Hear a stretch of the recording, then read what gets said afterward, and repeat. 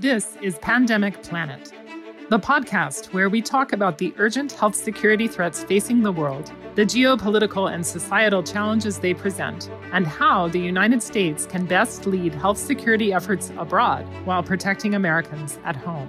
Pandemic Planet is the podcast series of the CSIS Commission on Strengthening America's Health Security. While our sister podcast series, Coronavirus Crisis Update, focuses on what's happening in America, here on Pandemic Planet, we'll look at the global and geopolitical effects of health security threats. Welcome to Pandemic Planet.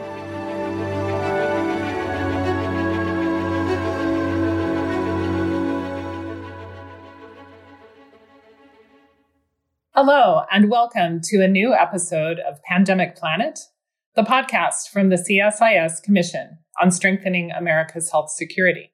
I'm Catherine Bliss, a senior fellow at CSIS, and I'm joined today by Ayoade Alakija, chief strategist for Convince Africa, co-chair of the African Union Africa Vaccine Delivery Alliance for COVID-19, and a member of the Global Advisory Board for Women Lift Health. Dr. Alakija previously served as the chief humanitarian coordinator for the national and international response in the Lake Chad region between 2016 and 2019. Now, we're here today to talk about the delivery of COVID-19 vaccines in Africa and what a globally equitable distribution of vaccines would really look like, what the prospect of patent waivers on COVID-19 vaccines means for the potential to scale up vaccine manufacturing on the African continent, how the COVID-19 pandemic has hit women and girls especially hard, and steps that can be taken to improve vaccine confidence in the wake of reported adverse effects related to the AstraZeneca and Johnson & Johnson products. So, Yodi, welcome to Pandemic Planet. Thank you very much, Catherine. You're the co-chair of the African Union's Vaccine Delivery Alliance, really pushing to accelerate the distribution of COVID-19 vaccines on the continent. But over the past several months, it's become clear that the vast majority of COVID-19 vaccines are going to high-income countries in Europe and North America in particular. And in late February, the Global COVID-19 Coordination Facility, COVAX, started delivering doses to self-financing countries, as well as the 92 and lower middle-income countries eligible for the advanced market commitment. But, by the end of April, just a fraction of the anticipated doses had actually been delivered and were on the ground. Now, some of this is due to health system issues and logistical challenges, but a big share of the problem is also due to the surge of the virus in India, where record-breaking numbers of confirmed cases have led to a crisis in hospitals and access to care across the country. Serum Institute of India has a contract to produce doses for distribution through COVAX, but the Indian government has now imposed export controls, saying the doses are needed domestically. So thinking about this complicated, very global situation in terms of supply chains and distribution and production, when we talk about globally equitable distribution of COVID-19 vaccines, what does that mean? Is it between countries? Is it within countries? Is it within communities? And, I guess to add to that, if we're talking about ending the pandemic, or at least moving beyond this acute phase of the crisis, why is equitable distribution of tools like vaccines essential, and what should it look like?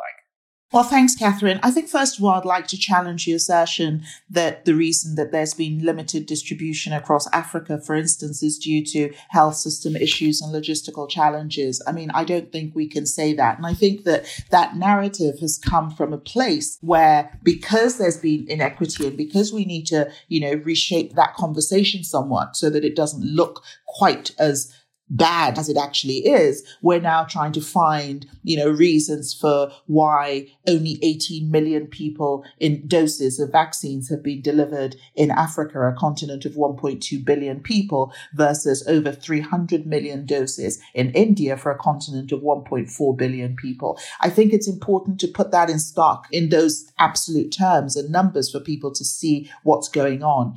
So it is not due to health system issues and logistical challenges, because 18 million doses have been delivered into arms. 32 to 33 million doses have actually reached the continent. So, yes, we've only seen 18 million actual vaccinations, or, some of those are actually double doses. So it's not 18 million people. But the point is, global equity of vaccines is completely and totally non-existent.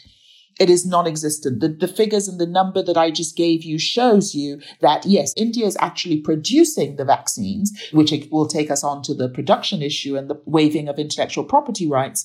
But high-income countries of the world, a few countries, have held on to most of the vaccine supplies of the world. Right now, there are countries that are beginning. The UK the other day spoke about purchasing 60 million booster doses of the Pfizer-BioNTech vaccine in preparation for their fall anticipated surge. And yet, some countries of the world haven't seen a single dose. That is the true definition of inequity. In the United States, where we're just hearing the 12 to 15-year-olds have now been cleared to be vaccinated with Pfizer-BioNTech, people are jubilating over the fact that their teenagers are really keen to get vaccinated, jabbed, and get out there and get on with normal life. That is fantastic. But again, inequity, because in Africa, in parts of Asia, the Pacific, the healthcare workers, the frontline workers, the elderly, those with pre-existing conditions and comorbidities are begging. They're desperate for life. They're not desperate to get out there so they can go to prom. They're desperate to get a vaccine so they can live and not die. So how do you see the export controls and already the rollout has been very slow. And then now with what's happened in India, really putting the brakes on additional exports and production for the rest of the world, how do you see that playing out over the next 3 to 4 months? Do you see a resolution in the short term, or are we really going to have to look toward really increasing that manufacturing capacity on the continent in order to begin to relieve some of this? I think that there's a couple of questions in there. Do I see a resolution in the short term, 3 to 4 months? And then what are we going to do about increasing vaccine capacity? The short answer in terms of resolution in the short to medium term is no. There is no immediate resolution. I mean, the export freeze from India is completely understandable when we look at the fact that they are literally facing a giant humanitarian catastrophe right now as a country. I mean, we literally in the past 2 days have seen bodies floating down the Ganges River. We have seen funeral that signified the world on fire from a virus. We are seeing these searing images that are literally keeping me, and I'm sure many others around the world, awake at night. We're seeing a situation that it is literally advancing towards the African continent. In the last 2 days, the Seychelles have shut down. They've locked down again in the Seychelles, a country that has already vaccinated with the Sinopharm vaccine, 61%, we're told, of their population. But of course, Sinopharm are now telling us that a third dose is going to be needed, a booster dose is needed of their vaccine. So we now begin to talk about the efficacy levels of vaccines. What are we in? We're in a race between vaccines, variants, and the virus. A few months ago, the virus was ahead, and now, unfortunately, the variants are ahead, with the vaccines a very far third in the background. So, I mean, the next 3 to 4 months, there's no way, to my mind, that the Serum Institute of India or anyone else in India, to that matter, will be able to release vaccines for export because they have fires burning at home. And you cannot go out and put out a fire in your neighbor's house until you've put out a fire in your own house. And that is completely understandable. They have been generous, but there are not enough vaccines in the world. Other countries of the world who have excess vaccines need to begin to share. But again, before we ramp that up, that is going to take a while. So what is going to happen in the next 3 to 4 months, to my mind, is that the India situation is advancing upon Africa. I've just mentioned the Seychelles. Yesterday, we heard reports from Sudan where oxygen is already running out, where they're already beginning to struggle. Their health system is already beginning to struggle. And that is before the true hit, if you like, of this B1617 variant surge. Yesterday, WHO declared it a variant of concern. They declared that it has increased transmissibility. There's talk of it being mildly antibody evasive. It's a small study, so yet we don't have the full peer-reviewed data. There is trouble ahead. So no, there is no resolution in the near future. And the waivers are not a quick fix. It's not a panacea. It's not a fix-all. That is a medium to long-term solution. I mean, nobody can begin manufacturing vaccines next week, or next month. So that is a longer-term solution that I see. So, at least in part, COVAX was launched last year to ensure this kind of equitable distribution that was envisioned. But in addition to the production challenges and export challenges that we've been talking about, so far it really hasn't raised the full amount of money that it needs. It has a pledging conference coming up in June. Maybe at that point it will be able to generate much needed revenue. But what do you think it will take for COVAX to bounce back from this crisis? And do we need to be looking beyond COVAX, or where do you see COVAX fitting into this? And what do you think it will take for it to kind of supersede these current challenges? I think COVAX was a great in concept. It was very generous in concept. I think it was flawed in its design and its lack of inclusivity. And I think it was limited in its ambition. So COVAX, from a charity do-gooder model of we're going to give to the poor 20% of vaccines if you still want to stay there, where we were sort of as a world 30 or so years ago. I think 30 or so years ago, it might have worked. The world has moved on. COVAX has come from a place where we do unto you, we're not doing with you. And had, to my mind, and this is my take on things, had to my mind COVAX in the envisioning and in the discussions around what are we going to do, we're going to put this mechanism together, had there been a discussion about involving us, the low and low middle income countries of the world, in that conversation on a deep level to say, what do you need and how do you need it? To me, one word would have changed in the messaging for COVAX. And that word would have been, we will supplement your vaccine supplies with 20% for the low middle income countries of the world. Not that we will give you 20%, which led people to think that the 20% was all that was needed. And indeed, there was a push at the beginning from people within the wider vaccine world to say, look, hey, come on, guys, low middle income countries, you don't need more than 20%. We're giving you 20%. You should be grateful with what we're giving you. It was modeled as a charity model as opposed to a partnership model. And that, I think, has been one of the greatest challenges for COVAX, to my mind. I mean, at the moment, COVAX is stuttering and has stuttered in Africa to a total and complete halt. I mean, we're hearing of there's dribs and drabs, the odd.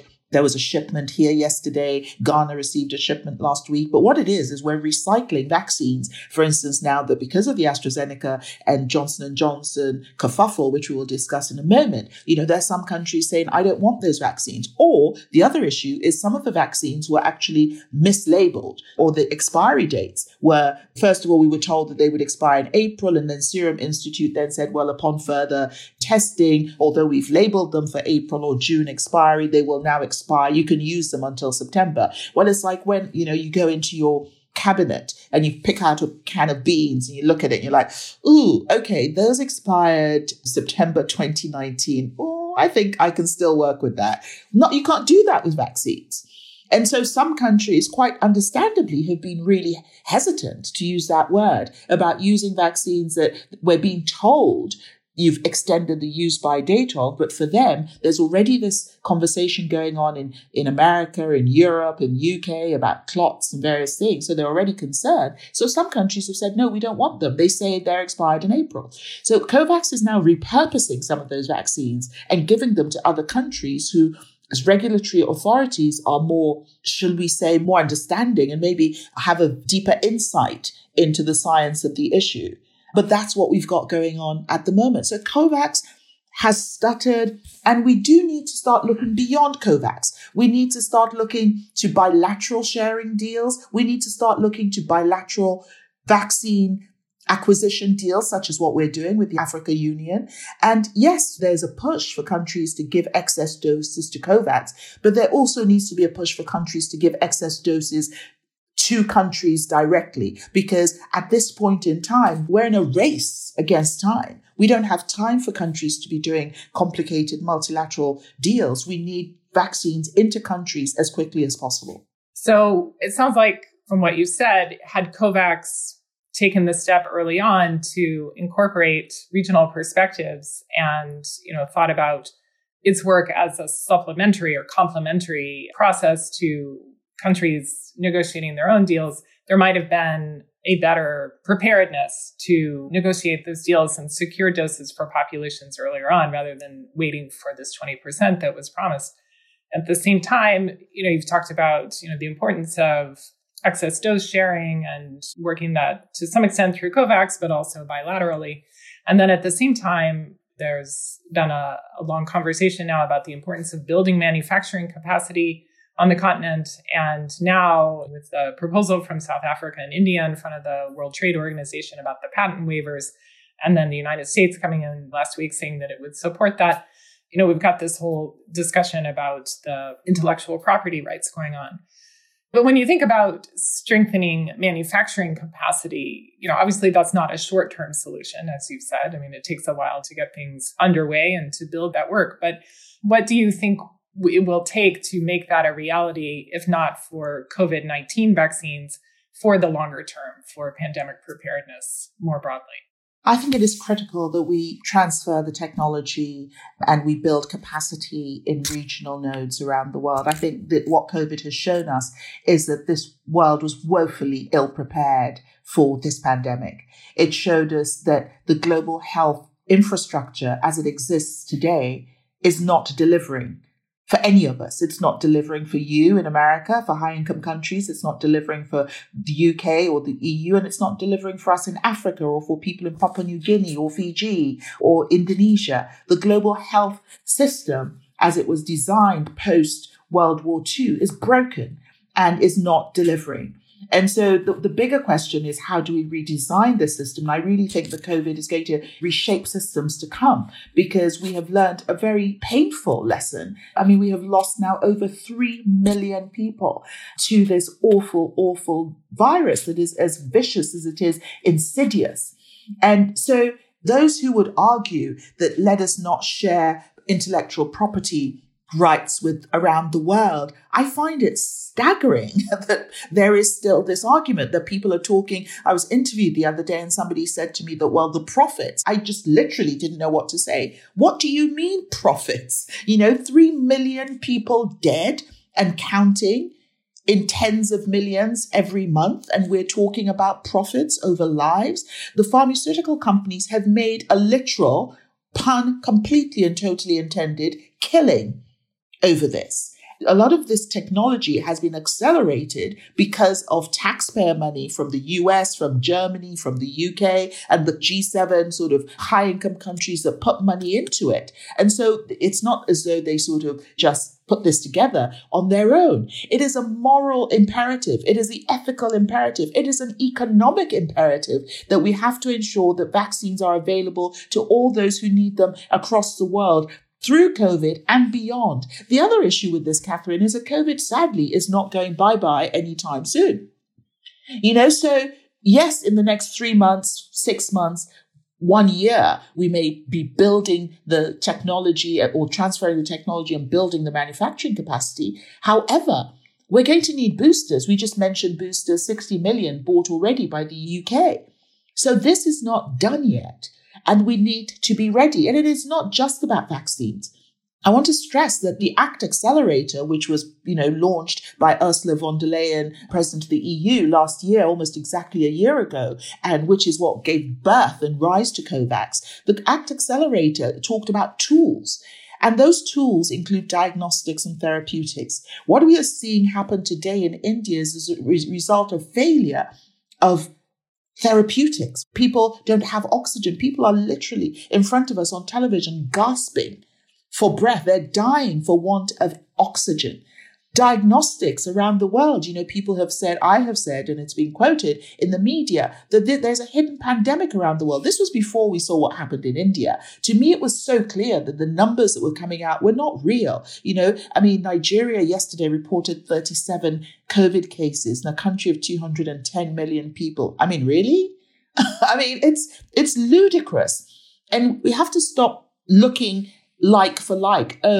US reported 23,000 or 50,000. Nigeria reported 37. No, Nigeria or whatever other country it is does not have the diagnostics capacity. So we're not comparing the same pandemic. We are in a world of two pandemics right now. We are in a two-tier world. We are in a haves and a have-nots. And unfortunately, the have-nots are going to drag the haves back right down to where they were a year ago if we do not ensure equity in both in vaccines, diagnostics, and therapeutics. So you mentioned this image of a two-pandemic world where data and information is very different, and the experience is quite stark.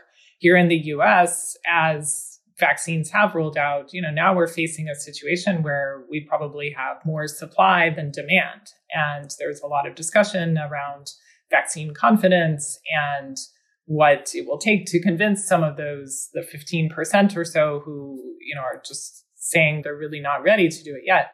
And so, I wanted to shift focus to that question of vaccine confidence because lessons from, many different immunization campaigns over the years show that when there's an environment of, a lack of data, a lack of kind of transparency in terms of what the government officials or health officials or state is up to, there's quite a low level of trust, and it can build hesitancy among populations that, just really aren't sure who they can trust in terms of what they're hearing. Lessons from the polio eradication initiative and other campaigns show that a strong bond of trust between vaccinators and the community, especially, is very important in ensuring acceptance and success of a program.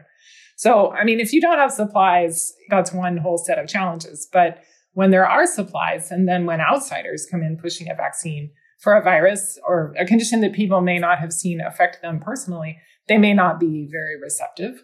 And so, I just wanted to ask you to reflect. You worked with the Nigerian Emergency Coordination Center with international and national levels. You have a great deal of experience working, particularly in conflict settings where that level of trust between the community and the government may be even more fragile.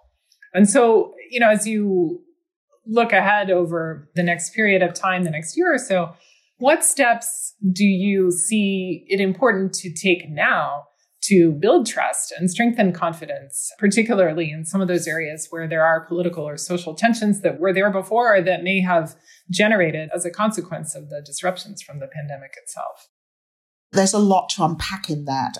First thing I want to pick up on is what you said, which there's more supply than demand in the US. It literally made me just, shake my head because, I'm going to use a proverb in my language and then translate. I belong to the Yoruba people, and we say that eni lori ko nifila, eni nifila ko lori. He who has a head has no cap, and he who has a cap has no head. Here we are wanting desperately for vaccines in Africa and the Pacific and parts of Asia, Nepal and other parts of the world. And there you are in the United States with excess supply and desperately trying to drive up demand. It's painful. It is actually painful. So when you talk about a lack of trust, I think first of all, there's lack of trust in systems globally is broken. Lack of trust in us as a global community. A once in a 100-year event, such as we're having now, demands a once in a 100-year level of global cooperation and global solidarity.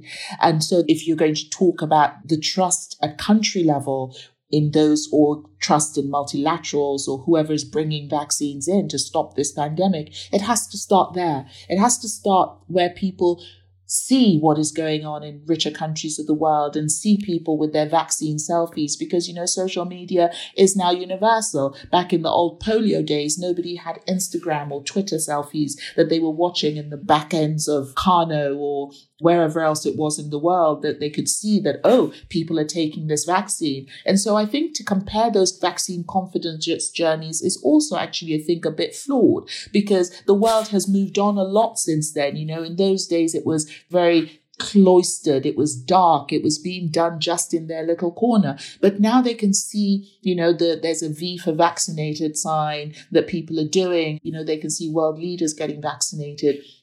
Yes, there's the infodemic, but there's also the positives aspects of it that people are seeing. They're seeing the numbers dive. Look at Israel. Israel's completely opened up and almost no cases. The UK had 0 deaths for the first time. I think in the last 2 days, they've been almost 0 deaths and very, very few cases. So lack of data, lack of transparency at local level, say at maybe countries within Africa, is linked into the lack of trust with the global picture. And then when you bring in what you've mentioned, my previous life dealing with humanitarian emergencies and humanitarian situations, I actually just had a conversation with the new humanitarian magazine just about this, where I talked about the fact that the global humanitarian infrastructure is missing in this moment. That where are they? Why haven't we seen a UN Security Council declaration that COVID is a threat to global health, peace, and security? Because that's what it is. What India has just shown us is that this is a global health crisis that has morphed into a global humanitarian catastrophe in one very large country of the world and could very well become all over the world a global health crisis. And so you talk about non-state groups and those who fall in between. There's so many in areas affected by conflict and crisis that, as you talk about excess supply in some parts of the world, when vaccines finally get to parts of the Lake Chad region or to Central African Republic or to Ethiopia, unfortunately, there then becomes the in-country inequity, because it is those in the capital cities who have access to it. It is those with privilege. It is those who will have initial access to these vaccines. I'm sorry, it is the way it is. No matter how much we want to say we're going to stage the vaccinations and it's going to be the healthcare workers first. I mean, just sheer logistics alone, as you mentioned earlier, will mean that it is the cities. Now, let's think of those who are in areas affected by conflict and crisis. Look at the Tigray region in Ethiopia right now. Look at northeast Nigeria. Look at Chad, where there's rebels fighting. Look at the Central African Republic. Look at South Sudan. Look at Somalia. So we then have huge pockets in Africa of people who are almost inaccessible. The access issues, humanitarian access is already a problem, just getting food to them. How do we vaccinate? And then how do we vaccinate the non-state armed groups themselves? How do we negotiate with governments to say that, look, we know that you have rebels that, of course, you're not in sync with, but we have to vaccinate them because they're people and they're potential carriers and vectors of moving this actually between borders. The Lake Chad region will take it into 4 countries: Cameroon, Chad, Niger, Nigeria. The fluidity of those populations needs to be taken into account. And this is why I say that the global humanitarian system is failing us here, because where are they? Why are they not realizing that in addition to providing wash facilities, in addition to providing food for those who are increasingly food insecure, you mentioned earlier, the protection issues for women and girls are just staggering. Female genital mutilation is on the increase. Child pregnancy is on the increase. The girl child is being pulled out of school at incredible rates. The economies of many of these countries are stuttering at this moment in time. So we have a global humanitarian situation. It's not just vaccinations. We need to move the entire machinery to shore up what is happening right now. Otherwise, in 3 years' time, we're going to have a very, very sorry world on our hands. So when you were speaking, I was thinking about, it was back in the 70s and 80s, the vaccines as a bridge to peace, right? The negotiation with different sides in order to bring in, I think it was back with the polio, maybe measles as well. But I mean, do you feel like that era is just gone, that it's just not possible to negotiate in the same kind of way anymore? Or is there an opportunity for greater leadership on the part of the international community to come in and bring some of that ethos back? I think the world has changed a lot since then. I mean, I do think for sure there is a need for greater leadership to be shown by the international community. I think the UN need to sit up and look at what's going on right now around the world. As I've said before, it's not just a global health crisis. I mean, I would argue that, we have put way too much on the shoulders of WHO. This is not a health situation. Poor Dr. Tedros is having to deal with way more than he signed up for. The last we can sort of harken back to in the era of HIV/AIDS, when this sort of thing happened, the world created UNAIDS because they recognized that it was a multi-sectoral, multifaceted issue that was not just health related. Just like this, we thought it was health. And then we realized that it was economies, that it was education, that the women were affected, that those living with HIV/AIDS needed to be involved, and that various minority groups and others needed to be involved in the response, but also that it was a disease that affected all strata of society. Something I was saying to my colleague, Dr. John Nkengasong, who's just an absolute African hero, the director of Africa CDC, was that I think perhaps we should now start talking about people living without vaccine equity, PLWVE, just like we used to talk about people living with HIV/AIDS. And perhaps once we, because then there was an intentionality, people would purposefully involve those who were living with HIV/AIDS in the discussion so they could design systems specifically for them. It was half tongue in cheek, but then after we finished, he was like, you know what? That's not such a bad idea. I mean, the world needs to realize this moment we're in is a perilous one.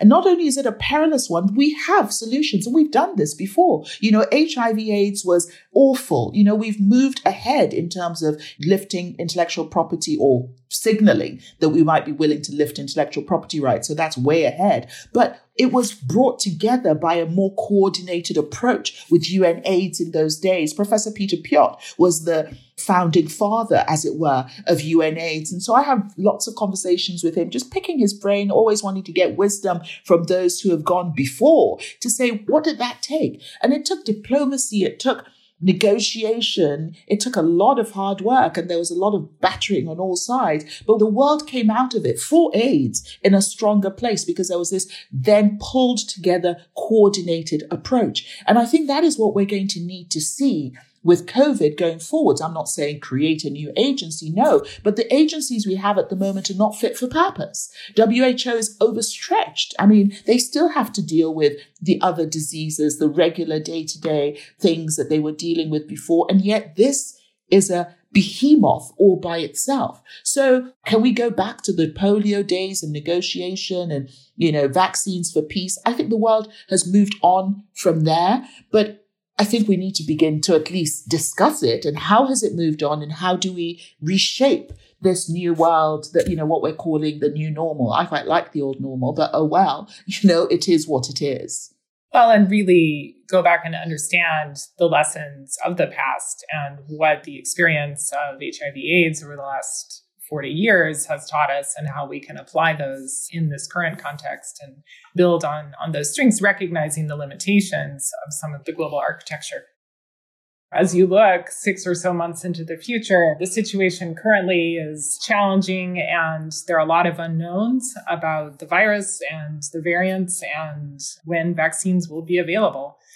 But I would just ask you to reflect, what are 1 or 2 things that you are most optimistic about as we approach the second half of 2021? Oh, Catherine, I don't know that I can. I'm optimistic about the waiver. Perhaps it's not going to be actualized in 6 months' time in terms of we won't be producing, but the possibilities of the waiver, I should say. I'm optimistic about the possibilities of intellectual property waivers. Other than that, I'm very afraid for the world. I wish I could. My name means joy. So, typically my mode is joyful and playful, and I don't feel that right now. I think the world is in a perilous place, and I don't think we're fully grasping the gravity of this moment that we're in. Well, I do hope we can then follow up in 5 to 6 months' time, and hopefully there will be new cause for optimism and greater international cooperation and leadership and really solidarity to move forward with a more equitable vaccine distribution as a way to begin to move beyond this very critical phase of the pandemic and build greater preparedness for the future as well. Yodi Alakija, I want to thank you very much for joining me today to discuss challenges and opportunities around the delivery of COVID-19 vaccines in the African context. And good luck to you in your work with Convince, the African Union, and beyond. Thank you very much. It's been a pleasure to talk to you today. Thank you for having me on. If you enjoyed this podcast, check out our larger suite of CSIS podcasts. From Into Africa, The Asia Chessboard, China Power, AIDS 2020, The Trade Guys, Smart Women, Smart Power, and more. You can listen to them all on major streaming platforms like iTunes and Spotify. Visit csis.org/podcasts to see our full catalog